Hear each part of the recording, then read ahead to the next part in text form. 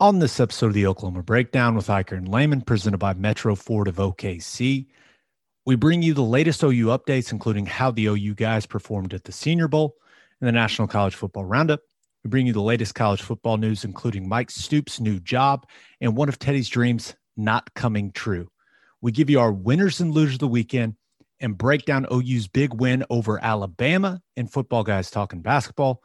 To finish up, we talk some OKC Thunder and wet the beak with their Monday night matchup against the Houston Rockets. Please download and subscribe to the podcast, rate it 5 stars, and write us a good review. Follow the show on Twitter, Instagram, Facebook, and YouTube. Just search Oklahoma Breakdown on any of those, and you'll find us. All right. Oh, man, Michael Hosty will kick this thing off. It's time for the Oklahoma Breakdown.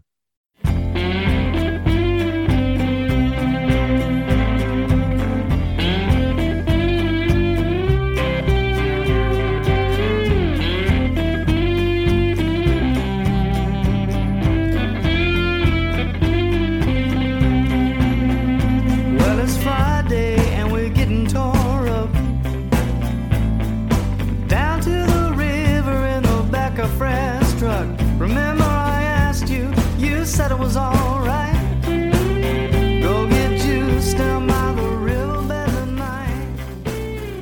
So it's late now. It's a beautiful Monday, February 1st. And you're listening to the Oklahoma Breakdown with Iker and Lehman, presented by Metro Ford of OKC. What? Excuse me, what was that? That's a new presenting sponsor. That's what it is, Ted. I love it. Metro Ford of OKC's inventory is the best of the best. In fact, they own more Black Widows and more 2021 F-150s than anyone else.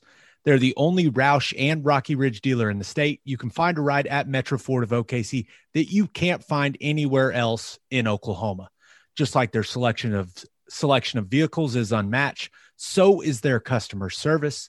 The Metro Ford of OKC Difference Program is included with the purchase of every new and pre-owned vehicle. It includes free oil changes for life, lifetime window tint, lifetime nitrogen fill for your tires, complimentary wheel locks, interior fabric protection, complimentary service loaners, a complimentary shuttle with service, and a complimentary multi-point inspection. Come feel the performance when you test drive a Roush or a Raptor, and come see why the difference is real at Metro Ford of OKC. Visit metrofordofokc.com for more information. Now, we're recording this on Sunday night. New presenting sponsor. How about that?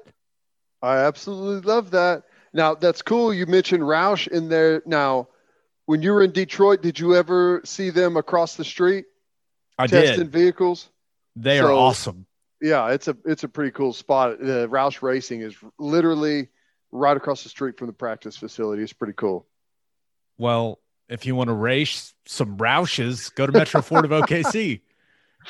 I'm just saying. Okay. Now, just a reminder, if you're listening to this on Apple Podcasts, leave us a 5-star review and comment with what guests you would like us to have on the podcast. We have no further Brad Pitt update, unfortunately. We're still working on it. No further Brad Pitt update, but we do have a positive update. We've been having a lot of people asking for the OU guys that play in the NFL, try to get them on. Had a few requests for Orlando Brown and reached out to Orlando, and sound like that will be happening soon. Ted, maybe this week. Good deal. I saw him put something out, says that he's a left tackle. So we'll have to get his word on that. That'll be cool. We will hear from the man himself, hopefully. All right, let's get to the local college football stuff, and that's brought to you by First Fidelity Bank. Yeah, they didn't go anywhere. They're still with us, people. Don't worry. First Fidelity Bank is a full-service financial institution based in Oklahoma with tailored solutions for all your personal and business needs.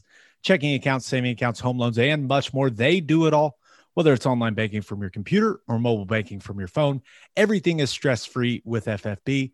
Making mobile deposits, paying bills online, and moving money to different accounts could not be easier.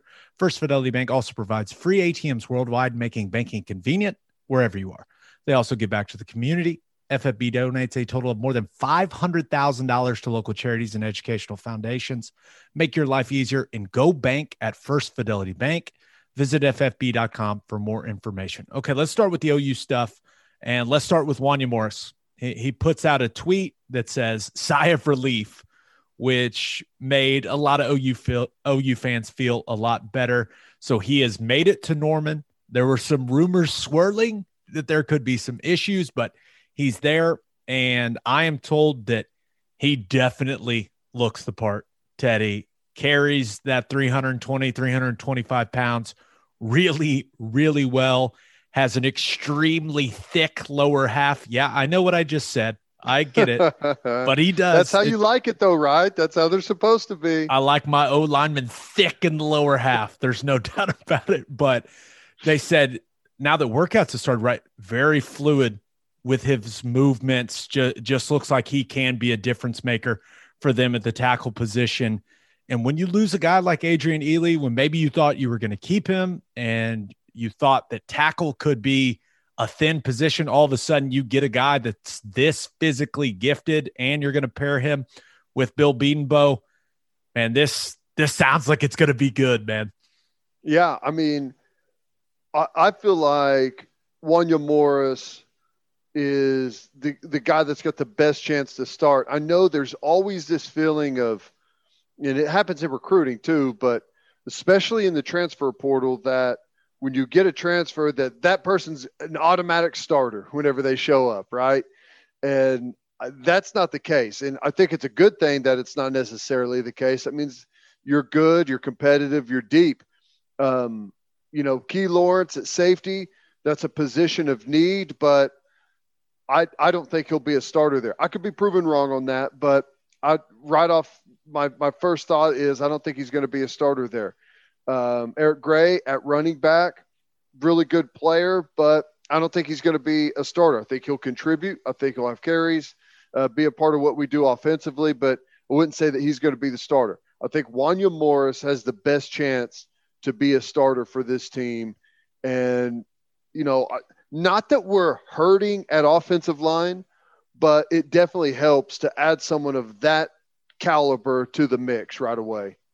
Yeah, and let's make it clear, Bill Bedenbaugh's not going to hand that kid anything, right? I mean, that's just not how Bill operates. So Wanya Morris is going to have to earn the job. There's no doubt. And I'm sure some of the other guys in that room are not just going to give it up, right? But that's exactly what you want. We talk about it all the time. You want that competition in each and every position room, and that just creates that competition there in that offensive line room. You're going to have competition in the interior. You're going to have competition for both tackle spots, right? I know that a lot of people are assuming that Anton Harrison is going to be a starter. Well, he's going to have to earn it as well, and that's just how it's always got to be at Oklahoma. And I think Wanya Morris bringing that level of talent, but also raising the sense of urgency in that room. And it's going to start in spring ball, right? As far as we know, spring ball going to happen according to plan. And I love that competition is going to start in the spring and then carry into the fall. Yeah, I do too. And again, everything that I've heard talking to the coaches, as of right now, this offseason is a full go. Offseason workouts, a full go. Spring football, as of right now, a full go. So it looks like, I'm not saying we're going to have a normal year, but we're going to be way better off than we were last year. Yeah. And speaking of talking to the coaches, they feel like they got a pretty good shot at Big Cat Bryant, right? I mean, yeah, and you never know what a kid is going to do. Obviously, he's interested in following his D-line coach from Auburn, following Kevin Steele, and Kevin Steele still on staff there at Tennessee. So we'll see what happens, but they feel really good with the discussions they've had with Big Cat Bryant that he could come and add to the depth of the defensive line. And that is a physically talented dude that would help this team immediately, Ted. He would. He's tall. He's got good length. He's not real thick. He's not a big bruiser. He's a lean guy. He's an edge guy. But I think I think this says a lot about our football team. I think he's a rotational guy. I don't think he's a starter.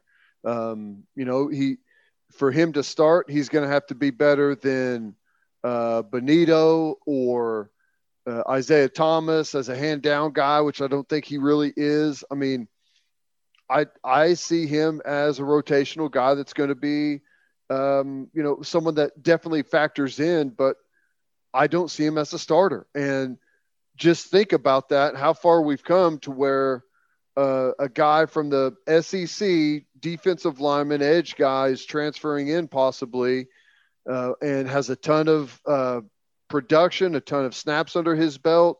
And I don't know that he's necessarily a starter. That means a lot. Yeah, it certainly means a lot. Now, I think he'd probably be a starter. Maybe I don't. And over who? Well, you look at him because he's about a 250-pound guy, right? So, like you said, he's going to play on the edge. To me, I think he could fill that Ronnie Perkins role really well, right? A guy that he can play off the edge if you need him to. He can also be one of those guys, put his hand on the ground, do all the slanting and angling, getting inside a little bit. Maybe you even kick him inside in some sort of rush package, right? I think he has that type of versatility. And I also want to be honest. He was playing against, especially, we've talked about this a lot, the level of offensive line play other than Oklahoma, right? Mm-hmm. It's not great in the Big 12 right now. Let's be real. So I think he could be an extremely effective player in the Big 12 conference because frankly, he'd be going up against some worse offensive linemen. I think his production would be pretty solid. And I could be wrong. You know the defensive side better than I do, but I think that he has all those traits you want in that Ronnie Perkins role. Yeah. I mean, there's a lot of things that really depend. I mean, it depends on some of the young guys and their development, like Reggie Grimes and Joseph Wette. It depends on a guy like Jalen Redmond, where he's going to fit in. Is he going to be? Gosh, sometimes I just forget about Jalen Redmond and like what a beast he is when he's healthy.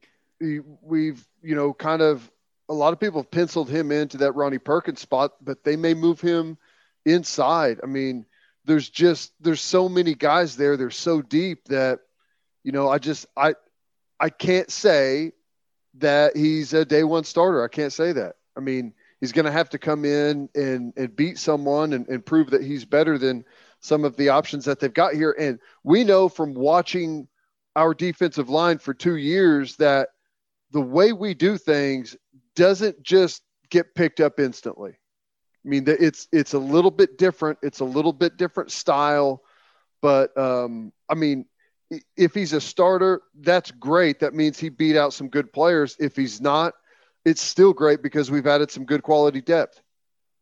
Let's just keep arguing about whether a guy is going to start or not, and he's not even like committed or anything. What a stupid argument we're having. I love it. I mean, what in the world? It's perfect. Yeah, is he going to start at Oklahoma or Tennessee? I mean, or Auburn? I mean, he would obviously start, moron. I don't know. You know better than I do. I believe you. Okay, so winter workouts have started. Now, a lot of people talk about summer workouts a lot, Ted, and there's lots of summer workout stories, but I always thought winter workouts were where you make the biggest strength gains. I always thought the winter was really, really important. Now, I never made many strength gains because I was weak, and for what I tried my best, like I lifted and I just never got strong. But the winter is brutal. These workouts are the worst. It's so awful. Now, I don't know what they do anymore, but it's so just horrible. The coaches' workouts, and it's just brutal. I mean, I can remember way back in the day, guys like transferring in and being like, no, I'm out of here. I quit. I'm gone. I'm going back to wherever I came from. So yeah, it's kind of the forgotten time where, it's that cold, dark walk from the locker room over to the indoor. It's the worst walk on planet Earth. No one else is awake. No one's students are all tucked away after a nice long night of booziness. And here come the players, just a trail of just dead souls going over to the indoor. Just emptiness in their eyes. At 5:15 in the morning, you're breathing. You can see it. Oh, good luck to all those young men. Okay, let's talk about the Senior Bowl, right? Had the 5 OU guys and wanted to talk about all of them because I really do think a couple of these guys really did themselves some good. Let's start with Creed Humphrey. Had a fantastic week. And I was talking to Creed throughout the week and was extremely excited for him. Thought he showed the ability to operate with the quarterback under center. He also got to play some guard as well, so showed he can do that if he needs to do it. I think he surprised some people with his quickness in the zone blocking schemes. This is a guy that's more athletic than maybe he looks on tape for OU because he really wasn't asked to do a lot of these things. Like he blocked a bunch of underfront this week. Ted, when does OU see under? Like, I mean, we're talking base 3-4 underfront.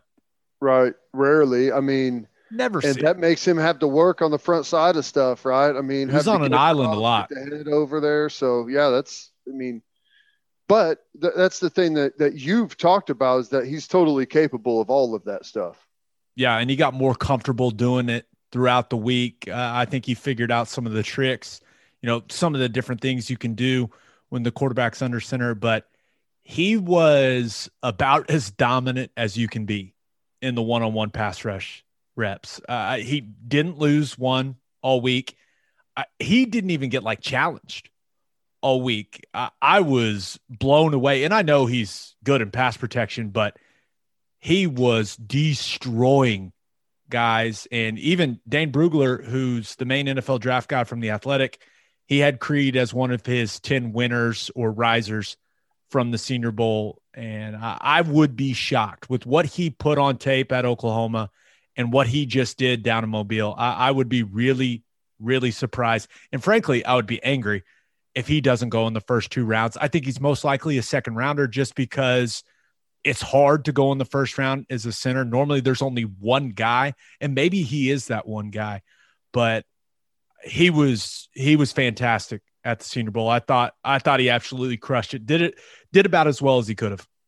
Well, the guy from Bama would most people would think is that center, and he's hurt. Yeah, Dickerson. Right? Yeah, tore his ACL. So, I mean, I would be shocked if he was a guy that went in the first round. But so, did he play any guard? Because I know you've talked that you think he could definitely play center, but maybe more of a guard in the NFL. Well, the one thing, and if you talk to all 32 teams, I guarantee you they don't like that he's left-handed because there's no left-handed centers. It's not a thing. I mean, you don't have to be, even if you're left-handed, you don't have to snap it left-handed, do you? Well, he snaps left-handed. Okay. Which I don't know. You'd have to go through each roster, but I don't know if there's a single center in the NFL that snaps left-handed. And that's because obviously there's less left-handed people on the planet, but quarterbacks are very particular. And all of a sudden, if you have a left-handed center, if something happens, you have to go to the backup. Like the ball spins differently back to the quarterback in the shotgun, and the ball ends up in a different place when a lefty's snapping it as compared to when a righty is snapping it. So now I don't want to make it sound like it's going to be some deal breaker for some teams, but I even heard Daniel Jeremiah talk about it on one of the broadcasts of the Senior Bowl. Like he asked Jim Nagy and the Senior Bowl staff if they had asked Creed Humphrey about snapping right-handed that week. So it's a thing. I want to make it very clear. It's a thing. So, and it's such a thing that some quarterbacks, if a center walks up there and starts snapping a left-handed, they'll say, no, get out of here. Like they'll just say no. Yeah. Like no. Give me a right-handed center. Like it is a thing. So I don't know if that's going to be some huge hurdle for him to clear. I'm sure it won't be that big of a deal. I do think he would be a very successful guard though. And I think it could eliminate some of the thinking. We've seen him have a few issues, right, with the snap count, things like that over the last year. He even had some of that there at Senior Bowl week, but I think anywhere in the interior, that kid's going to succeed. Mm-hmm. I can't believe I've been watching him for this long and never even noticed that he was snapping it left-handed. It's the first thing I noticed. But of course, like you're looking at other stuff and I'm like, oh well, my I'll God, be honest look with at you. this kid.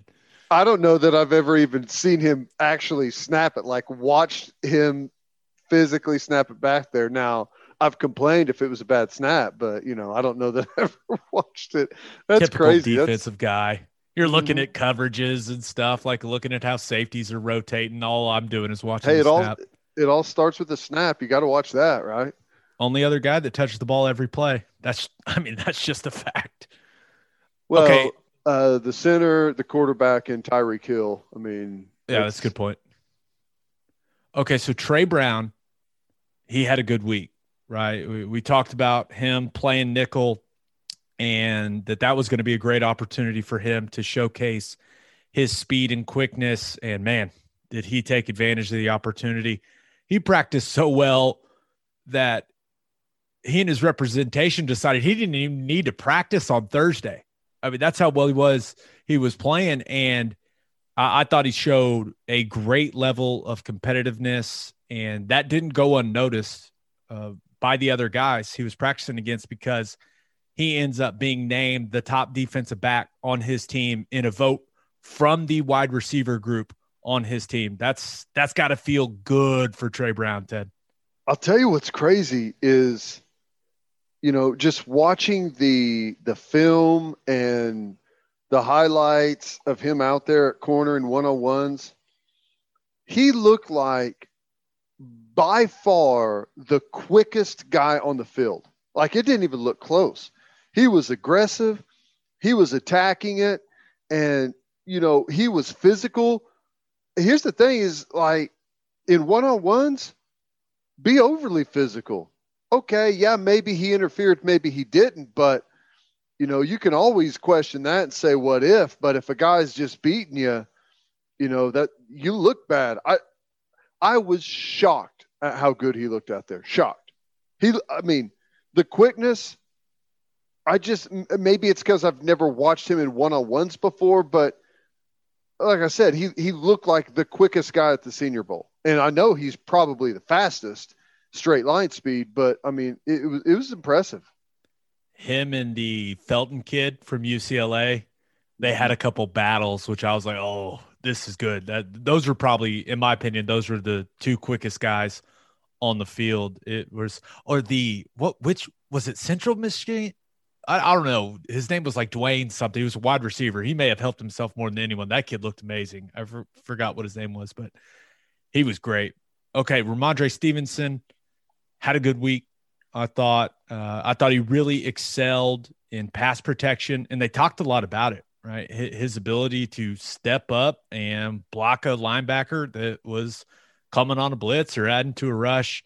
And that's something that NFL teams really pay a lot of attention to, because young running backs, that's usually where they normally struggle, is in pass protection schemes and the physicality of pass protection at the next level. I thought he looked good in some of the zone schemes that they ran. Remember, didn't get a ton of that at OU. I thought it let him get downhill a little quicker. He was pretty decisive, one cut, get north and south. Thought he had some really productive runs in practice. Didn't have any good runs really in the game, but he did himself some favors showing he can play special teams. I mean, he even had a special teams tackle in the game. And I think that, if you're looking for a way to add value, right, special teams is a way for a running back to do that. I thought he had a solid week. Yeah. I think he showed that he's well-rounded, can do anything. I love that he was able to show well in some of the pass protection stuff. And, I was watching some of that segment of the Senior Bowl, and that's always good. You don't want to stick out like a sore thumb whenever it comes to pass protection. But as a running back, I feel like that's, even though I don't personally believe it as far as level of importance, I feel like at the Senior Bowl, you'd rather everyone be saying, wow, look how good he is with the ball in his hand. But it's still something that's very positive. And, I think you brought this up before, or maybe I saw you tweet it out there that, his best asset is breaking tackles and running through people in live situations, and didn't get a whole heck of a lot of that until the game time. But it's good that he showed that he's well-rounded, because, to get on a team sometimes is the toughest barrier to break through. And for him to show that he's well-rounded, can play special teams, can be counted on, pass blocking, can carry the football, can do everything, got a much better chance getting on the football team. Then once you're there, then you can let all the other stuff show. So I think it was really good week for Ramondre. Yeah, and he actually, in some of the linebacker, running back one-on-one pass drills, ran a couple nice angle routes, showed good hands. I thought that he did some good things. Now, did he have as good of a week as Michael Carter from North Carolina? No, he didn't, but I think that he did some good things. Okay, fourth guy was Adrian Ely. Now, I thought he had a bit of a slow start to the week, which is pretty common for offensive linemen down there in Mobile, but I thought he got better every day, especially practiced really well on Thursday. As I went through that entire practice and I was watching him, grading him, I thought that he had a really good day. It's so clear that he's a lot more comfortable at right tackle as opposed to left tackle. And when he was playing right tackle, thought he did some really good things. When he was playing left tackle, he had some bad plays, but he did have some struggles in one-on-ones. But once again, as the week went on, he settled into that a little better. I do think he surprised some people because he's a big guy, right? I mean, big, tall guy. I think he surprised some people with his physicality in the run game. I think that I had a few people tell me that stood out to them, that he really showed well, especially in some of the team drills in practice when they were running the football. So overall, I don't think it was perfect for Adrian Ely, but from everything I was told, I do think he helped himself. Yeah. Well, I mean, that's kind of like, it's a hallmark of beating both guys, is that angry streak that they have in the running game and finishing guys and finishing off blocks down the field and stuff. And I think that kind of carries over quite a bit. Don't you think that, the amount of offensive linemen now in the NFL that have played under Bill at Oklahoma, that GMs and coaches across the league trust what they're getting when they take an Oklahoma kid? Yeah, just because that physicality component, I feel like a lot of NFL evaluators think that stuff is, I don't want to say it's gone away in college football, but it's not as prevalent, right, with some of these spread RPO-based systems that we're seeing now. So, yeah, they certainly are looking for guys that, want that smoke at the point of attack. Mm-hmm. Yeah, well, I'm going to get it in Ely. I hope it's all about. You think he could end up being a guard? I mean, you'd know better than I would. I mean, Jim Nagy told me. I personally believe in, it's kind of the same thing no matter what position it is, that, it's always kind of easier to move in than it is to move out. Definitely. Like if you're a guard and you go out to tackle, it's like, oh my God, he's running straight around me. There's no one to slow him down. So, I mean, I don't know. You would know that way better than I would. Yeah, I'll be interested. I think they'll try him at tackle first, but I do think that some teams will project him as a guard. Now, would he be tall for a guard? Yes, but I think him with that strength, right, if he could operate a little more in a phone booth and maybe get it on a little quicker, right, little shorter set, different angle on his set, I think it could be good for him. I'm really interested to see how his pro career goes.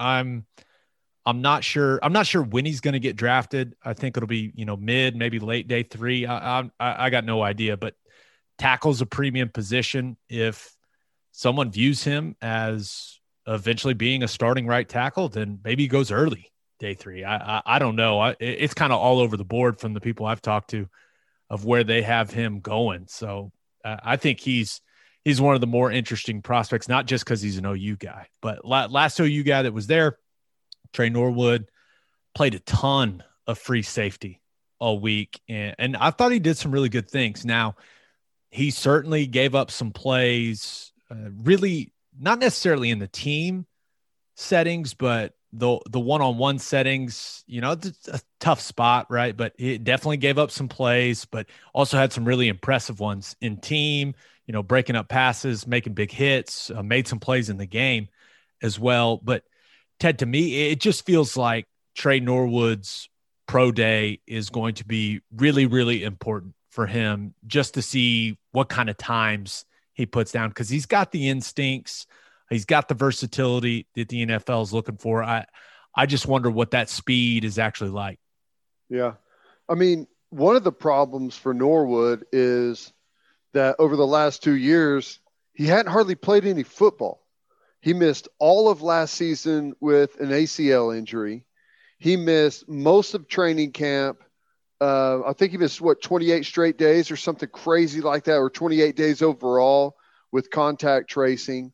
And then once he does come back, he plays safety, he plays nickel, he plays all over the place. So he just hasn't really found a home yet. And it's good to be that versatile that teams can count on you like that, but it doesn't really help you whenever it comes to being drafted high and having a home and being able for them to slot you into a spot. So, it's been a tough couple of years for him, but you mentioned instincts. I think his instincts are fantastic. Some of the best I've seen recently at defensive back at Oklahoma. So I feel like he's going to be able to use that to his benefit. He's a confident guy. And, I don't know about the draft. It's too hard to gauge where I think he would go in the draft, but I think he is going to be invited to a camp. And once he gets into camp, and they see how versatile he is and what all he can do, I think he's got a good shot at making a squad. Now, I don't think he's the player that Tony Jefferson was, but this kind of reminds me of that situation where the guy has made plays. He's extremely productive. Maybe he's not going to test well, right? He's not the biggest guy. He's not the fastest guy, but when he gets into a camp, maybe he'll be making plays. Now, I don't know if he's going to get a big contract like our man T-Jeff did, right? But we'll see, because I think you're right. The kid can play. Now, in the NFL, you got to be able to play, and you got to have that speed and the size and the power and all that stuff. It's a combination of both. So I have no clue if he's going to get drafted. Hope he does. Right. And maybe he runs a great time at pro day, and he's a no doubt, late day three guy. You never know, but we'll see. All right, let's move on to Call Your Shot. And that's brought to you by Rock and Roll Tequila. Rock and Roll Tequila is the ultra premium tequila that hits all the right notes. It's won all kinds of awards for its superior taste and smooth finish. To find a store that has it, visit rockandrolltequila.com or check out their Instagram, Twitter, or Facebook. This stuff is fantastic. If you don't want to take my word for it, maybe you'll listen to this guy. This is Coach Bob Stoops. When you're a college football coach, it's important to have an eye for talent. The same holds true when choosing your tequila. When I tried Rock and Roll, I liked it so much, I decided to become a partner in this Oklahoma-owned company. Crafted in the highlands of Jalisco, Mexico, the smooth taste of Rock and Roll's triple distilled platinum, or añejo, called Cristalino, and the incredible premium quality mango tequila are awesome. Our defiantly unique guitar-shaped bottles make it easy to find, and you'll love the ultra-premium quality and taste. No excuses. Make Rock and Roll your game day tequila. Tastefully rebellious, start the party with Rock and Roll. And we asked what the most important thing that happened this weekend for OU football was. And our favorite is an interesting one. It comes from Tanner Palmer, at Tanner Palmer on Twitter. He says, Oklahoma is now looked at as a basketball school, which in turn takes pressure off the football team. Teams will now underestimate the Sooners on the gridiron. Now, I can only imagine that our man Tanner is joking. He's being sarcastic. I assume that is the case, but Teddy, I just wanted to get your reaction to that one because we do ask for the boldest, and that is bold, Tanner Palmer. That is bold as hell. OU is a basketball school. Well, I've said forever that we're a gymnastics school, and there's really no one that can change my mind. Gymnastics school that's good at football. It's a great theory. I mean, but here's the problem is you can't be good at two things, it appears. I mean, the better Kentucky's football program gets, the worse their basketball program gets. The better North Carolina's football team gets, the worse their basketball team gets. I mean, except for Kansas, they suck at everything, okay? But I would take that if it didn't mean that you got to give to get, man. And unfortunately, I'm not willing to give anything from football to get in basketball. OU is not a basketball school. OU wasn't a basketball school when Blake Griffin was dunking on everyone and ended up being the number one pick in the draft, right? When Buddy Hield took him to the Final Four, it wasn't a basketball school. It wasn't a basketball school in the 80s whenever they were like really good. Still a football school. Still a football school. Will always be a football school unless the fabric of Oklahomans changes significantly, unless there's a drastic change, a material change, it will never be a basketball school. What if Patty Gasso wins another national championship this year and football doesn't? I'm just asking. I mean, softball school. We've got a person on Twitter that constantly asks us to have Patty Gasso on here, like literally once or twice a week. It's like, hey, you have Patty Gasso on yet? It's like, I will have Patty Gasso on whenever she wants to come on, and that's a promise. What were they, preseason number 3 or 4, I think, in most stuff? So they're going to have another good year. There's no doubt. Shocker. One quick thing about Oklahoma State. I did want to say something about Tylan Wallace because I thought he made himself some money at the Senior Bowl. Now, didn't practice the last day and didn't play in the game, but I'm told that he is fine, just a little strain. He got to operate out of the slot and showcase his route running ability down there in Mobile. And he was embarrassing people. I have no idea why they didn't play him at the slot ever. It always bothered both of us, Ted, that they didn't move him around at all. Oklahoma State did not utilize Tylan Wallace the way that Lincoln Riley utilized CeeDee Lamb, right? Where he moved him all over the field. Hey, he was going to be on the outside, on the right side of the field. That's where he was going to be. 100% of the time. Yeah. I mean, it's shocking, right? Whenever you see what can happen, whenever you just turn a guy loose and let him go make plays. I had multiple, because I was texting with some people that were down there watching the practices. I had a few people that say at points in time, he looked like a NFL guy running routes against college players. That's what they said. I had one guy tell me he thought he was the most polished receiver there. So I think he solidified himself as a day 2 guy. Now, some people may have injury concerns, right? With his brother's history with the knee, now that he's got an ACL, that whole thing. I don't know if maybe a team medical red flags him. I don't know. But all I know is he was downright dominant down in Mobile. Like, he was embarrassing dudes. It was fun to watch. Fresh legs. I mean, who knows what he would have looked like had he played the second half of that bowl game, you know? you just couldn't resist. No, Don't listen to him, Tylan. You were great. Hey, we know the talent. We watched him go for, 1,400 something yards 2 years ago whenever he was healthy. And the great Cornholio was throwing deep balls to him left and right. So the talent is obviously there. He's great in the air going after the ball, 50-50 balls. And it's good to hear, because honestly, I hadn't really dove into him that much as a route runner. So, which you have to do in the NFL. You can't just be a guy that, tries to out jump people for footballs in the NFL. You got to be a top route runner, and all the best are. So to hear that he's got that part of it down and is that polished, then first rounder. We'll see. It's going to be really interesting what that 40 looks like at that pro day. If he runs in the 4.5s, there's going to be some NFL teams that are going to be very happy, and they are going to want a piece of Tylan Wallace. It's going to be interesting. All right, let's move on to the National College Football Roundup. That's brought to you by our friends at Insurica. Do you own a business? If you do, you need Insurica in your life. Insurica is one of the country's largest insurance brokers with 30 offices throughout Oklahoma, Texas, and the Southwest. Insurica is able to customize programs by accessing the latest information from many insurance carriers.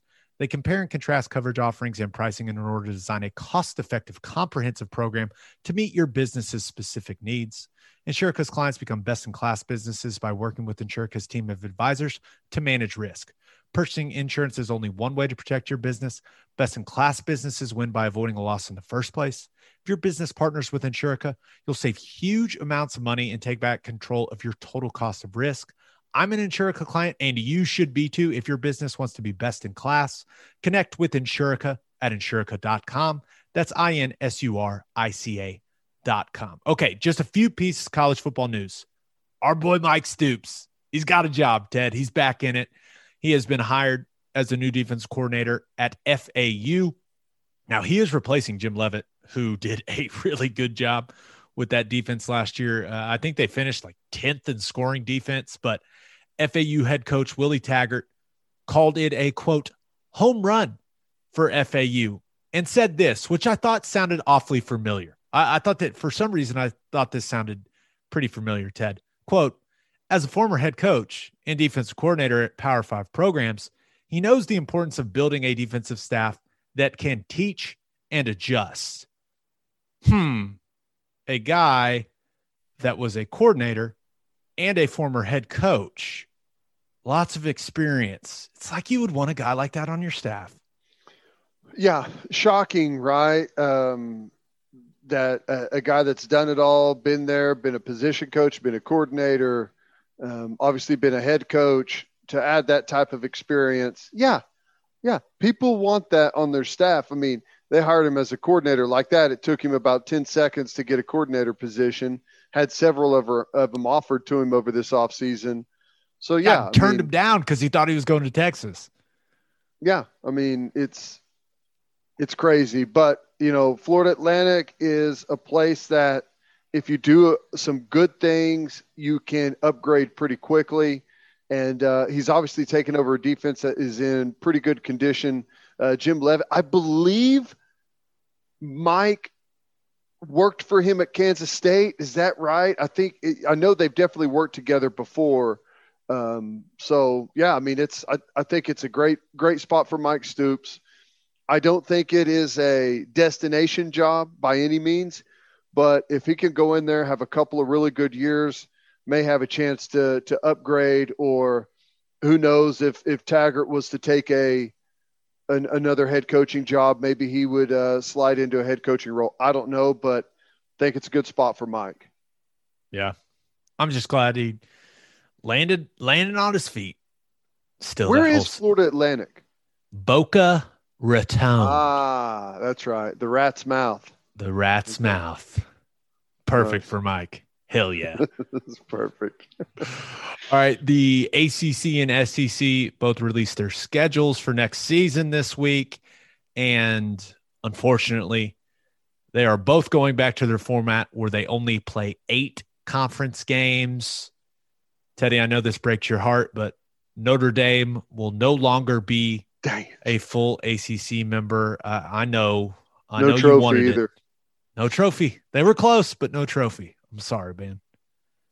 So, no, I was just going to say, I mean, I still like the format for the ACC. It's not great, but it does seem like it's getting better. Not great, but getting better. Yeah. So I hope all of you enjoyed those 10-game conference schedules for a year. They were awesome. Have no clue when we will see it again, but it just went so well and worked so well, and people liked it so much where the ACC and SEC both were like, you know what? We can't do that again. We can't make these people this happy. I mean, come on, man. I mean, They could probably do it better to where they don't just hammer the hell out of the bad teams in the conference by making them play every single one of the good teams. But it was kind of cool to watch the SEC play good games week in, week out, conference games. Now they're back to what their four non-conference opponents, which consists of one decent opponent, one opponent you've heard of, and then two that you didn't even know were schools, much less had a football program. So we're back to that rotation, which, you know, you got to have that 13th data point, even whenever it's the Citadel or some directional school that, you know, you didn't even know existed. So it's great. Data points. Gotta love the data points. I will say this. There are some good non-conference games when you look at the ACC and SEC. Of course, they're still going to play those rivalry games, right? Those will all be back, which is great for college football. I'm glad that that is coming back, but we're going to get Clemson, Georgia.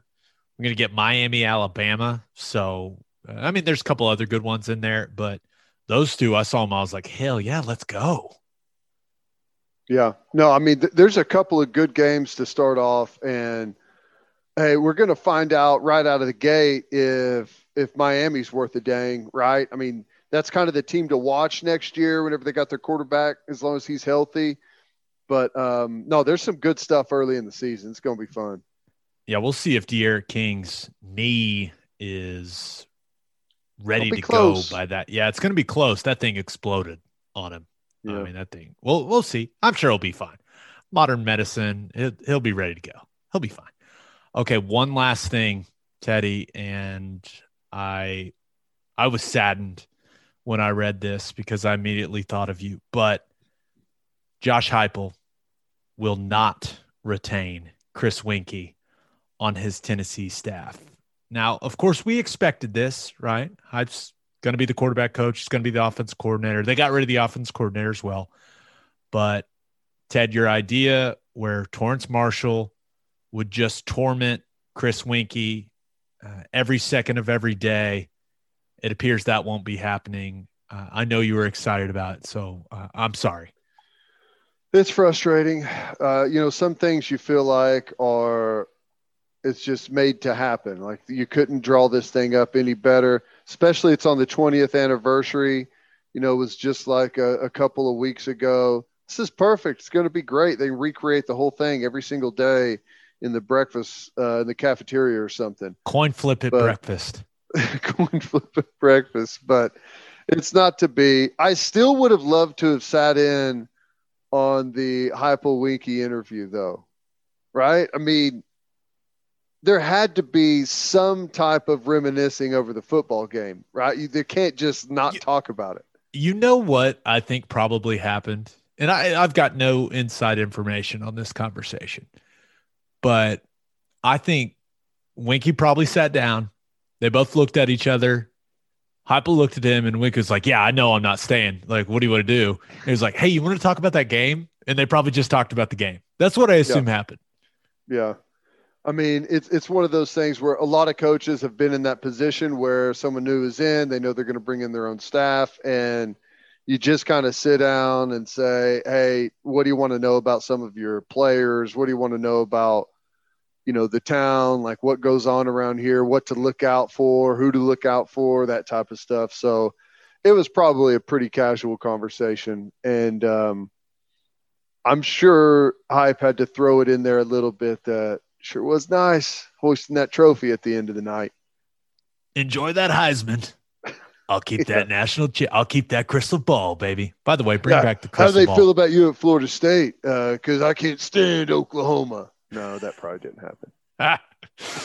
Now we talked about it a little earlier, but I am interested to see what Hype does with Kevin Steele there, right? He's just on staff as an assistant, his salary being offset, right? But by what he's getting paid still from Auburn, but he was a really damn good DC at Auburn. And when you look at what Heupel's strengths are, and you and I have known him for a long time, he is honest with players to a fault. He is not the let's just say he's not the best recruiter. He's not going to be the most charismatic guy, right? He's going to shoot you straight. He's not going to blow smoke up your ass. He's just going to be himself.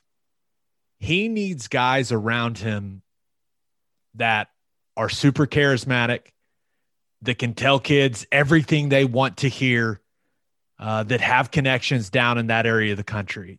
And Kevin Steele seems like one of those guys. So as far as keeping some guys on the staff, I do think Steele, even though he did try to, kind of form a coup there at Auburn and get Gus Malzahn fired. I don't really know all the details there, but I do think it would help Hype when it comes to recruiting, because he's going to need to surround himself with guys that can go out on the road and get in those recruiting battles and win them, because I don't really think that's his strength. No, I agree with you. And, the most important thing about a head coach really isn't like what you think of what it is. And we talked with Coach Stoops about this recently. It's what kind of staff can you put together? And I don't know anywhere else, like where else would Hype go to hire a DC that was just doing it at a high level in the SEC? Like, who else is going to take that Tennessee job? Because it is a unique situation right now. You don't know what the future holds, but you've already got him there on staff, under contract.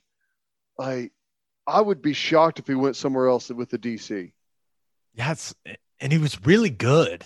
That's the other thing, where if it was like a so-so guy, that's like, hey, Auburn's defense, even though when their offense was inconsistent, like that defense has been good for a long time. Mm-hmm. And he was the highest paid DC in all of college football, wasn't he? I don't know about that. I know think that he was. I think Aranda was, and then he left to Baylor, so maybe that he slid into that spot. Well, he was high on the list if he wasn't the top 2.6, 2.8, something like that. I mean, whew, boy. Yeah, I would be shocked if he doesn't keep him on his DC. I mean, I don't know. I don't know where else you go at this point, and to get someone that's been that consistent in the SEC. I mean, I'd be shocked. And I feel like you kind of need someone on your staff that knows the lay of the land in the conference a little bit. So I don't know. I think that would probably be the best hire you could come up with. Here's a perfect example of why Heupel needs a guy like Kevin Steele on his staff. Cam Newton comes on an official visit to Oklahoma. I'm talking to Cam Newton at a house party.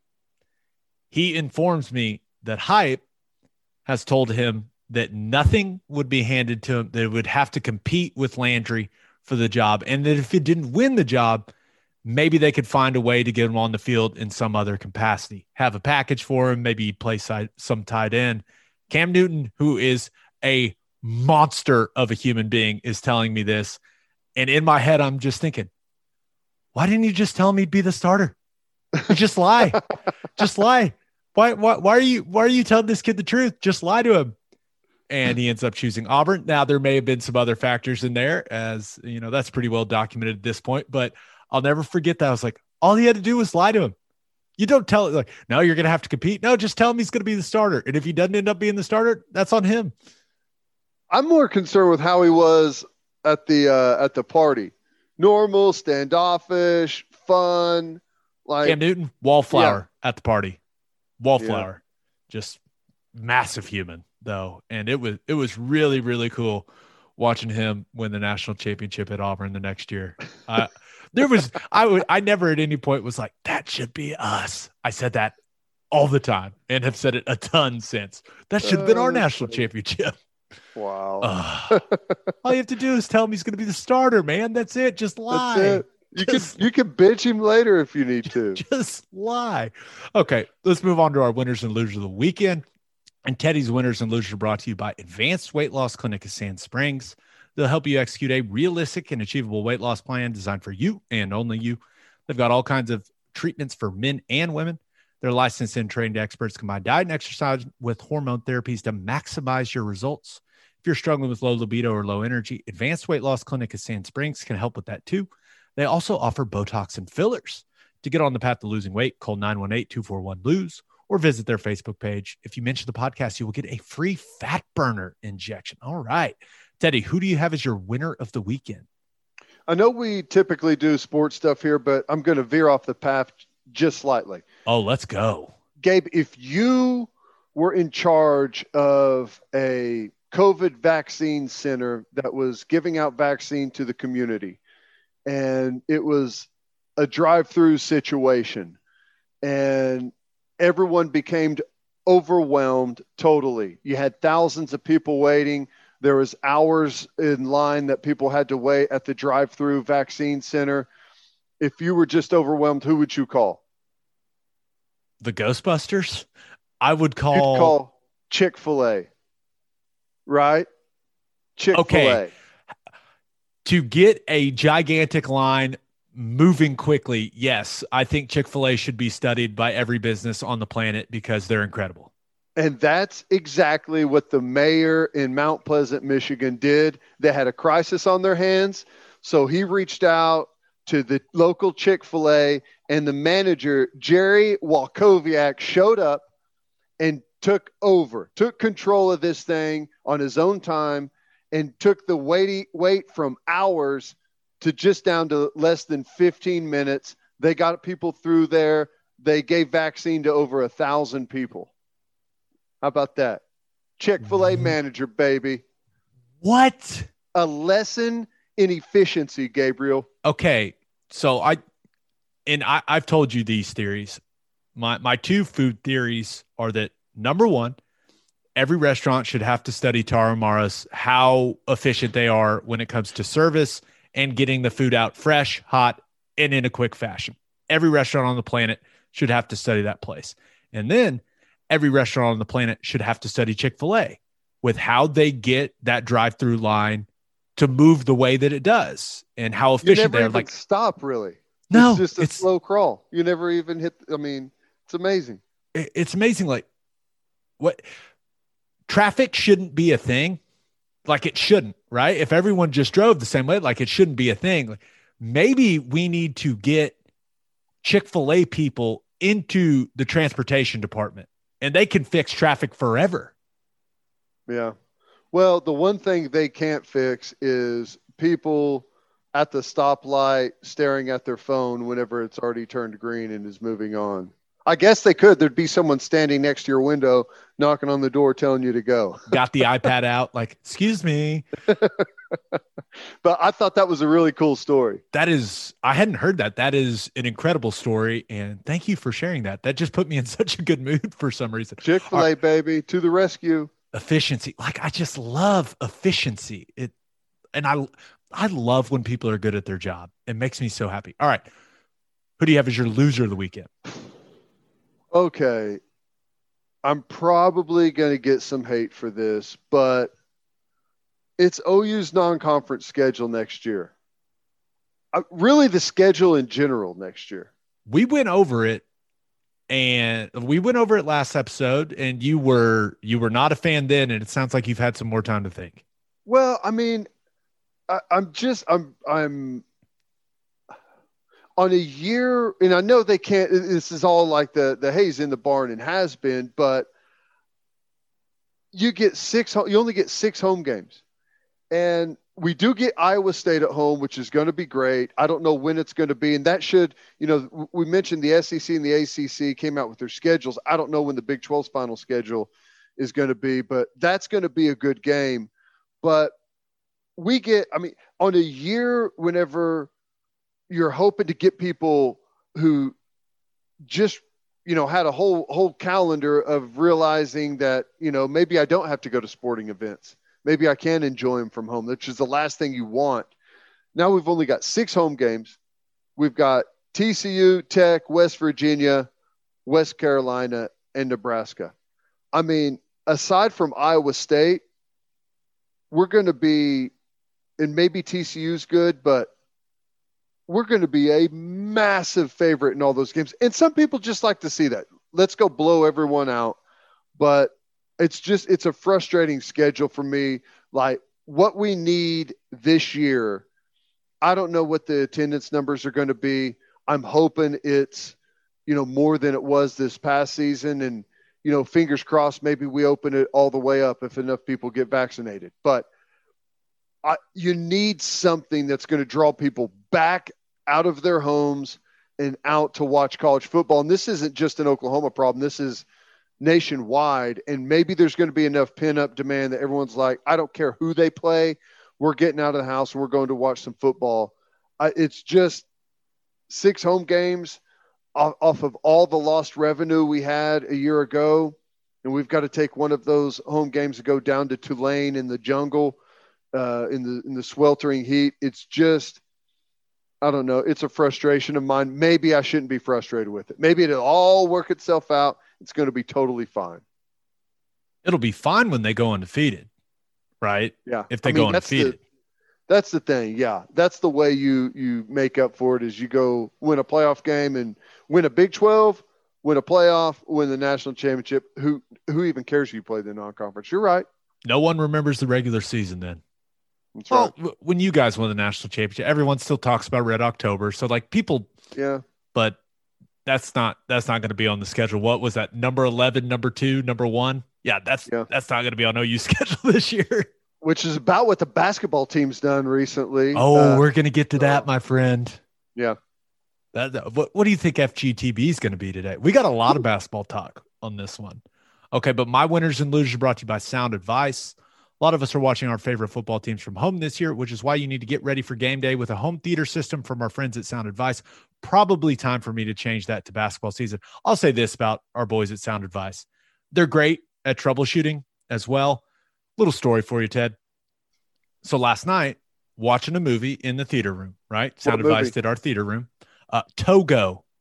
If you watch it with your dogs, it's a Disney movie about a sled dog. Turns out Togo is the hero and Balto is a fraud. Watch it, people. I'm telling, dude, you'll be pissed. We've been lied to our entire lives about Balto when Togo was the true badass, the one that made it happen, the one that brought the serum back, saved all those little kids. Gosh, why didn't I know? I felt lied to. I really did. But okay, so you should watch it. Now I'm out of the ad read. I'll get back to you, Sound Advice. I watched Togo. I have both of my dogs right next to me. And in all seriousness, this is the most I think I've ever cried in a movie. Ever. It's a dog. This is what I say. It's a dog movie. My dogs were right next to me. I had quite a bit of red wine. I was feeling emotional. Dude, I cried like a baby at some points. Like it was, and not like there was multiple versions of the crying. It was like, okay, tears just coming down the face. And at one point it was like like it got Togo, watch it. Okay. Back to Sound Advice. So great. The story was down in the theater room. I go to grab the remote and I'm like, oh no, it's not working. I put it on the charger. It's not charging. I'm like, oh no, hopefully this remote has a warranty. It's not working. I tried on the different chargers around the house. I text my man Walter from Sound Advice, and he goes, well, did you make sure it's on? I said, wait, the remote can turn off? He goes, sometimes, like if you don't use it for a really, really long time, it can shut itself off. So did you try to turn it on? I said, I did not try to turn it on, Walter. I will go try and do that. And I did turn it on. Crisis averted. The remote At that point, you were halfway hoping that it was broke, so you didn't look like an idiot. Yes, right? I 100% was hoping that stupid remote was broken. But no, I just had to turn it on. So for the best home theater systems and the best service and troubleshooting in the Oklahoma City area, call Sound Advice at 405-549-3880 or visit soundadviceokc.com. Okay, my winner of the weekend. Now, I almost went with the soccer topic, but we don't really talk soccer on here. But I did think about going with Lionel Messi. I don't know if you saw this, but a Spanish newspaper leaked the details of his contract with Barcelona, or as douchey people that studied abroad in Spain say, Barcelona. He signed that deal in 2017, showing that and they showed put his business out there that if he would have hit all of his incentives, which he hasn't, by the way, but he could have made $673 million. Wow. Play soccer, That's kids. Unbelievable. Play soccer. Did you play kids. soccer? I did, but I'm like every other American. You start playing basketball and football, and you're like, oh, yeah, soccer, that's boring. You know, I played soccer every year except for my senior year in high school. It's the only year I didn't play. Do you think – we'll get back to my winner of the weekend, but do you think with your speed, and it's well documented, and I've heard some of your former teammates say this, fastest white guy they've ever seen. It's just the truth. Do you think you could have been like an elite soccer player if you would have done the whole thing? I don't know. I don't think so. It's such a skill driven sport. Yeah. If you can run, that obviously helps and everything, but it's such a skill driven sport that most of those guys that are playing started playing at like a club, or like Lionel Messi. They found him in, Argentina, whenever he was like 7 years old. He was the smallest guy over there, and they took him back to Spain with him, and he went to school over there. I mean, you've got to be unbelievably skilled. I would say no, but if it's the only thing that I ever did, maybe. Do you know who Michael Bradley is? The guy that played for the U.S. men's national team? I'd probably know him if I saw him. Well, he's bald. You would have just been like a super jacked version of him. That would have been way cooler. Hey, that'll work. Could have been you, man. It could have been you. Okay, but my winner of the weekend got to be Matthew Stafford, right? I know the Rams gave up a ton, but that's kind of what they had to do to get rid of Jared Goff's contract. But Stafford's only 32 years old. He's given everything he could to Detroit. He's racked up, at this point, Hall of Fame trajectory type numbers when you look at those stats. And I think now he's going into a system. I'm not even talking about, him going from Detroit to LA. I'll let everyone else make all those jokes, but he's going into a system there with McVay that is going to make his life significantly easier. And I really think he's going to thrive. And I think they're going to win a lot of games. All the zone stuff, all the boot and play action they build off of those concepts. I think he's going to be really effective. He's really athletic. People may not realize just how athletic he is, but I'm not sure if he's the guy that's going to get them over the hump and win a Super Bowl. I don't know about all that, but he's a big upgrade over Goff. I played with him in Detroit. He's a great dude. He's a great leader. He is competitive as hell, and he's extremely talented. You put that all together, you combine it with Sean McVay's mind there for that offense. I think it could be really good. And I'm sure the NFL loves it too, right? Kind of a bigger name QB there in the LA market. Maybe he can get there to be, maybe there'll be 35 football fans in Los Angeles now instead of 30. That'll be good. I mean, I think it is for the Rams. It's amazing. And you're right. Talk about taking the pressure off of him. Forget the system. How about the defense? I mean, they made it to the divisional round of the playoffs with a quarterback with a surgically repaired thumb and a backup, who got knocked out the first play of the game, first series of the game. So, I mean, they're so set up defensively, and they've got really good talent on the offense. You're right. It's just Stafford just needs to deliver the football to the playmakers, rely on the defense, which is going to be interesting to me because he's had to really be the bulk of the playmaking. And, they've had some good defenses through there, but not great. He's always had to try and go above and beyond and kind of Brett Favre his way around, being a gunslinger out there. He's going to have to get way more conservative, or should get way more conservative in his play. And I don't know how easy of a transition that's going to be for him. You would think it would be easy, but I don't know. So used to playing. How long has he been playing like that? For 10 years, he's been trying to, thread it into tight windows and throw go balls into tight coverage just to give themselves a chance. Did you see where he said he'd be down to get traded anywhere but New England?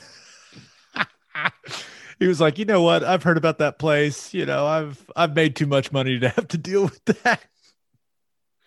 Wow. Oh, I mean, hey, anywhere but New England. I think it's going to be a great fit. God, how lucky is he? And the fact that he kind of hit this thing quickly and Detroit agreed to it quickly. I feel bad for Deshaun Watson because Deshaun Watson with the Rams, like, we're talking about picking him for a Super Bowl, and I don't think Goff, what was it? Goff, 2 first rounders and a third rounder. I don't think that would have been enough for Deshaun Watson. Yeah, maybe not. I don't know who has the assets and the picks to offer the Texans enough. And now, once again, if it comes to it, we'll see if Deshaun Watson sits out and doesn't play. Like, that's the ultimate leverage, right? But right. We'll see if it comes to that. I hope it doesn't. I hope he ends up somewhere cool, because it sounds like he does not want to be in Houston. They hired that head coach, and he was like, "Yeah, I thought he was going to be the quarterback, but I guess not." Yeah. Should have had that in his contract. If Watson's gone, I'm gone. But no, I mean, I think Stafford's going to be great in LA. Yeah, I think it'll be great. That'll be fun. That'll be real fun. Okay, my loser of the weekend. Now, I thought about going with Marcus Smart because it looked like he might have tore his Achilles, but the former Cowboy, just a calf strain. So that's good. I also thought about going with your favorite golfer, Teddy, and that is Patrick Reed. Did the ball bounce? Did it not? Was it embedded? Now, I will say this. The PGA came out. Even the rules official ended up saying what he did was correct procedurally, but he's a dirty, dirty cheater, so no one is going to side with him. So let's just get out there. But I don't understand that. How can they here we go. But I mean, I've got an honest question for you though. Either a ball is embedded or it's not, right? I mean, there's really no. Nick Faldo was like, how's it embedded if it bounced? Now, Patrick Reed and the people playing with him, I guess they didn't see it bounce, but Faldo was like, how does the ball get embedded if it bounced? Like, what? I mean, I don't care. Even Jim Nantz, what did he say? He goes, it's not a good look, Jim. It's not a good look. If someone walks up to Patrick Reed and say, I don't think it bounced. Okay. I don't care if it bounced or not. Like, you can tell if a ball has been embedded. Like, if it hits into some wet stuff and just and stuck down in there, you can barely find it. I don't know. I think they're trying to save their you-know-what. They don't want people talking bad about golf, I guess, because I don't know how you could say that was the proper way of handling things, but I don't know. I don't know. Patrick Reed continues to be insufferable. But my loser of the weekend, the Kansas Jayhawks. Kansas basketball. Let's start with Friday. So for the last 3 years, Kansas has been saying that they were a victim, that those Adidas employees were paying those top high school recruits without their knowledge. They said they were acting on their own, and they were not a representative of Kansas basketball. Well, in a shocking, and I do mean shocking, development, it comes out that during a decision in an appellate hearing for those Adidas guys, a phone call made by an unidentified Kansas assistant is referenced in the judge's dissenting opinion of the case, and he references the call in detail. And I quote, in the call, the coach admitted that he knew paying for a recruit's brother to visit the school violated the NCAA rules, yet he planned to ask Jimmy for help in routing funds to the family through an amateur team, all in the hopes of getting the recruit to eventually commit to Kansas because it's his job to do so. Shocked. Now, I want to make it clear. I don't care if those kids got paid at all. I do not care. But not a good start to the weekend for Kansas basketball. Then they get absolutely worked by Tennessee in Knoxville on Saturday. In 19, lost by 19, and it really wasn't even that close there in the Big 12 SEC Challenge. Just not a good weekend for the Jayhawks, Ted. Not a good one at all. You hate to see it. Not. You hate to see it. I mean, the last time, I'm trying to remember back to what the NCAA said.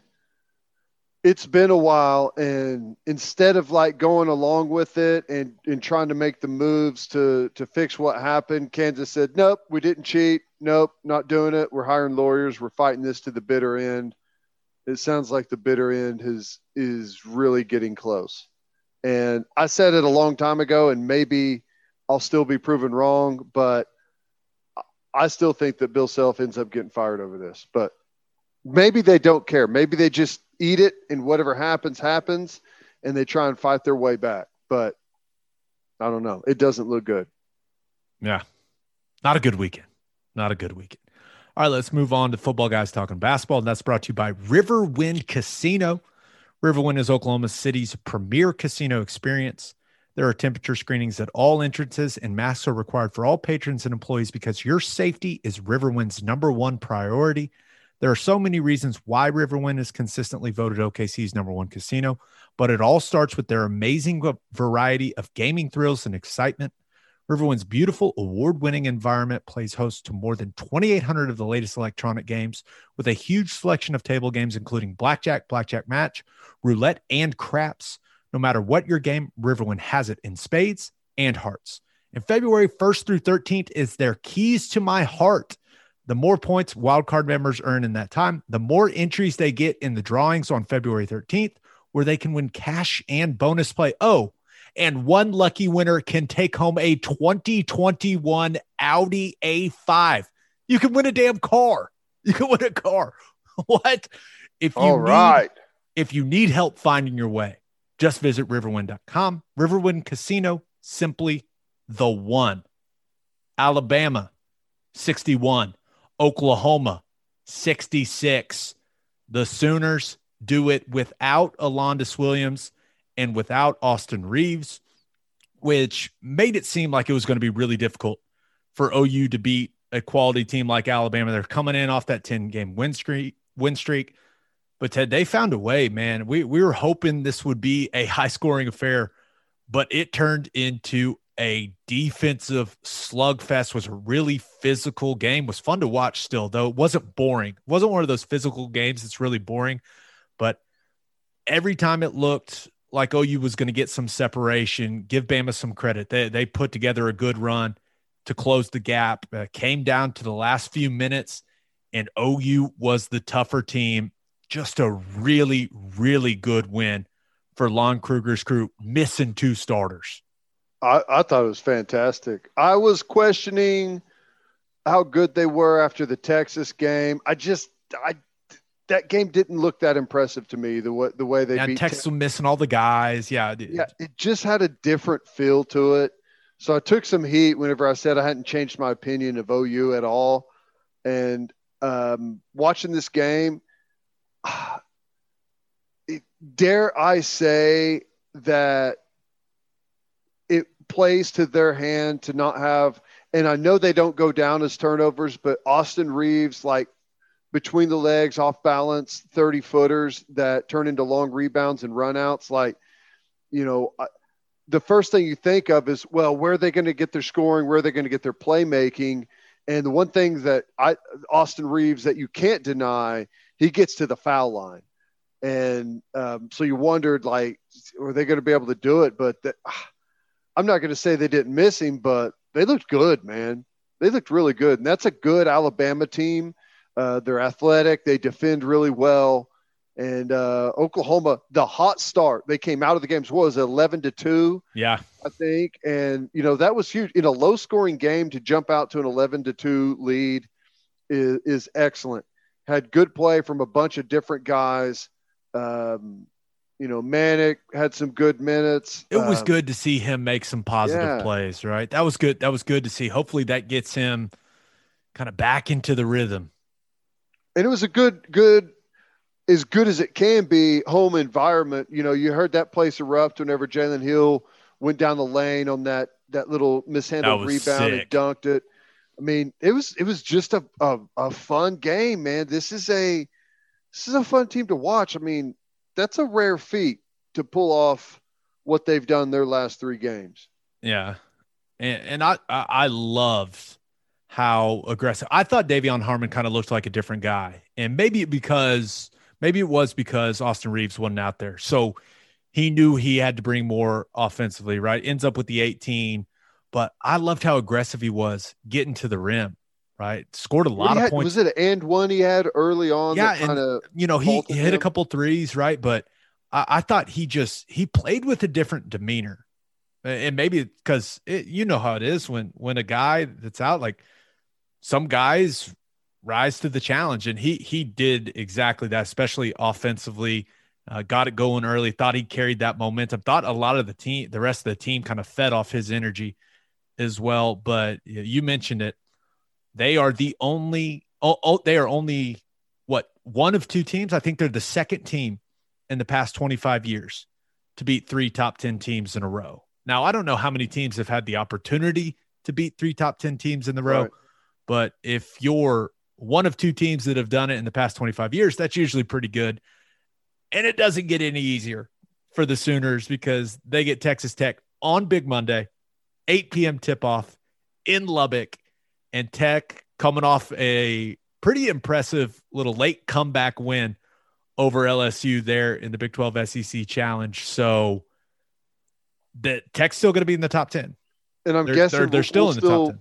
We'll still be out Alondas and Austin Reeves too, right? I mean, there's no way that they could be out for COVID and then be back in for a Big Monday game.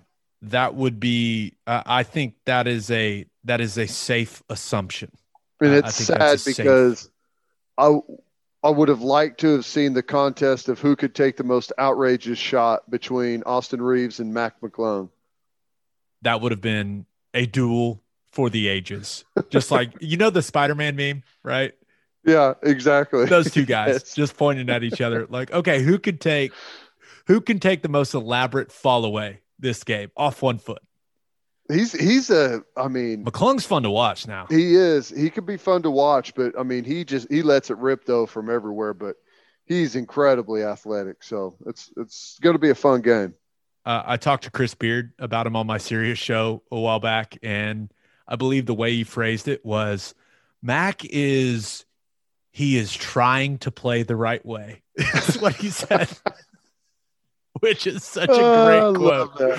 So did he transfer from Georgetown? Is that where he was? Georgetown. Yeah, a lot of people knew him from the dunks, but yeah, he's starting to fill it up. Now, I don't know how efficient he is, but hey, kid's fun to watch. Man, that's how I know. I know him from the dunks, which I saw him go between the legs in a high school game, and I was like, wow, that's awesome. So very Teddy Lehman-esque.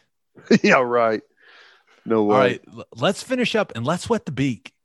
And that's brought to you by Bishop McGinnis Catholic High School. Bishop McGinnis Catholic High School has a long tradition of educational excellence. They know that children need to be in school and are doing everything possible to make that happen. Bishop McGinnis students were welcomed back last August and saw very few interruptions in 2020. With a 12-to-1 student-to-teacher ratio, no student is overlooked. Bishop McGinnis's college prep curriculum offers 22 AP courses. If you want to provide the best possible educational and spiritual development for your children, contact Bishop McGinnis Catholic High School or visit bmchs.org. Financial aid is available, and I am now realizing that Riverwind probably should have sponsored the sports gambling segment and Bishop McGinnis with FGTB. But, here we are. So let's talk some OKC Thunder, Ted. Thunder took it on the chin against the Brooklyn Nets. Kevin Durant didn't even play because he hates us here in Oklahoma City. Didn't even want to be on the court. He said, no, I think they rested him because the whole Achilles thing. Steve Nash just being smart. But turns out, although very weird and sometimes unreliable, Kyrie Irving and James Harden still pretty good at the whole basketball thing. And Brooklyn puts up 147 against the Thunder. If you're looking for a positive, Ted, it's got to be Maladone hitting the 6 threes and scoring 24 points. The kid's like 19 years old. So if there's something to be excited about, it's the way that Maladon played in that game. Are you shocked? I mean, because it sounds like there's quite a few people that are shocked that he's still playing up with the Thunder and hasn't been moved down to like the D League. But I mean, the I don't know. point is to lose games, develop Right. the young players and lose games. Like, why would you want him not playing? Like, I agree, and I've just heard that. I got a question for you. Hold on, I got a question for you. Would Pokachevsky start for OU? I don't think he would. He's just so not their style. I don't. I think he's so not good that he wouldn't start for OU. Yeah, I mean, I don't think so. And he's playing real minutes. Yeah. So I'm just saying, like, hey, he's very young. He clearly needs to eat more, like we all see. But I would like to see him hit some more shots at some point. Yeah. But yikes, man. Ooh. I don't know. Yeah, the Nets are.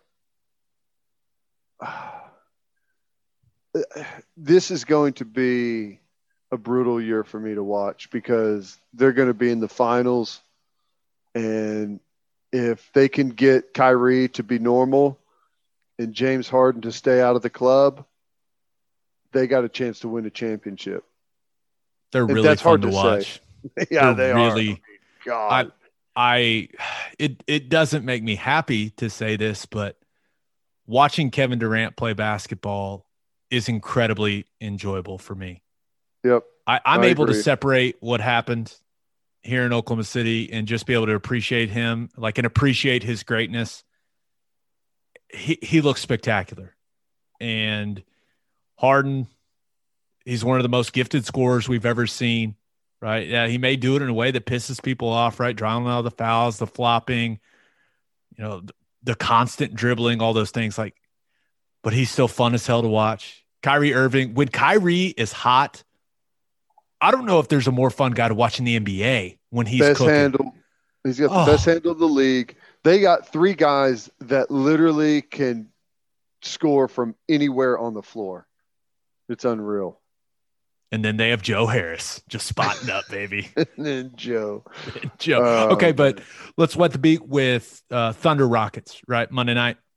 They'll play the Houston Rockets, who have been pretty solid, honestly, ever since the whole James Harden trade went down. They have won 4 in a row, and it's a very different looking team than we're used to seeing from the Rockets. John Wall playing pretty decently. Victor Oladipo, I think, starting to settle in. Definitely a guy that is on a mission, right? He's after a new contract, so you know that he wants to play well. But the guy that is just balling, and he was in Detroit last year, but Christian Wood has been fantastic for them. I mean, he's scoring, he's rebounding, he's blocking shots. Like, he may be their best player. He's been absolutely fantastic for them. So the Rockets have gone from my least favorite team to watch from the style that they played to rather enjoyable to watch. So I'm kind of excited for this game. Now, the Rockets are a 4.5 point favorite on the road here in Oklahoma City, and I'd probably lay the 4.5. I think that the Thunder have had some pretty iffy performances, and I just don't know. I feel like the Rockets are playing well, and the Thunder just still really don't know what they're trying to do offensively, although SGA has been really, really fun to watch. His ability to get to the rim and finish in a variety of ways, he's turning into a really damn good player. I'm excited about him, but I don't know. I think the Rockets are just playing better basketball. You're right. You've picked the right squad. The Rockets are going to win the contest, and they're going to cover the 4.5 points. It would be very difficult for me to ever bet on the Thunder to win a game, maybe cover, but to win a game and on a spread this tight whenever we know the real goal is to lose. So Good point. It's tough to Good bet point. on that. So yeah, I would take the Rockets. They've got the experience. Oklahoma City, I think, has the ability to bite anyone at any time, but they just don't have anywhere near the consistency, nor should they, with the roster that they've put together that is supposed to do one thing, and that's to make their draft picks better. So yeah, give me the Rockets. I agree. And I believe the Thunder are, now you got to go back and look at the schedule and all that stuff, but looking at it right now, the Thunder are 1-6 at home.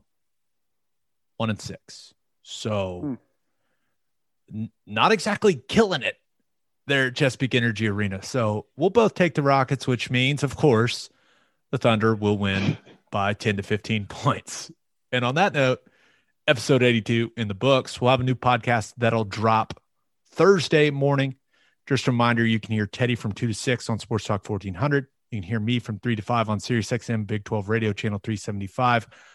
I think we may get Dan Orlovsky for Thursday. I think he's going to try to call us when he's driving back from ESPN, try to find a window for us there.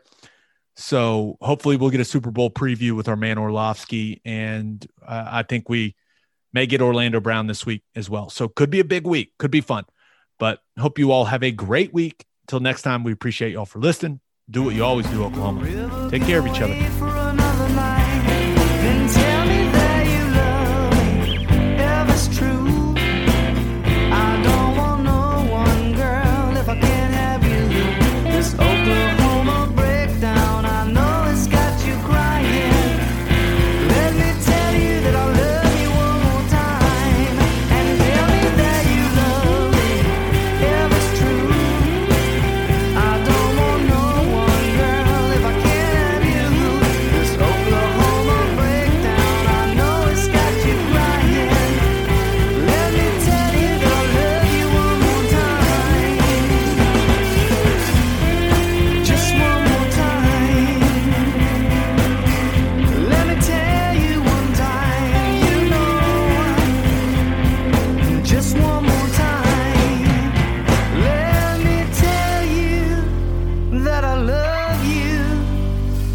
Just one more time.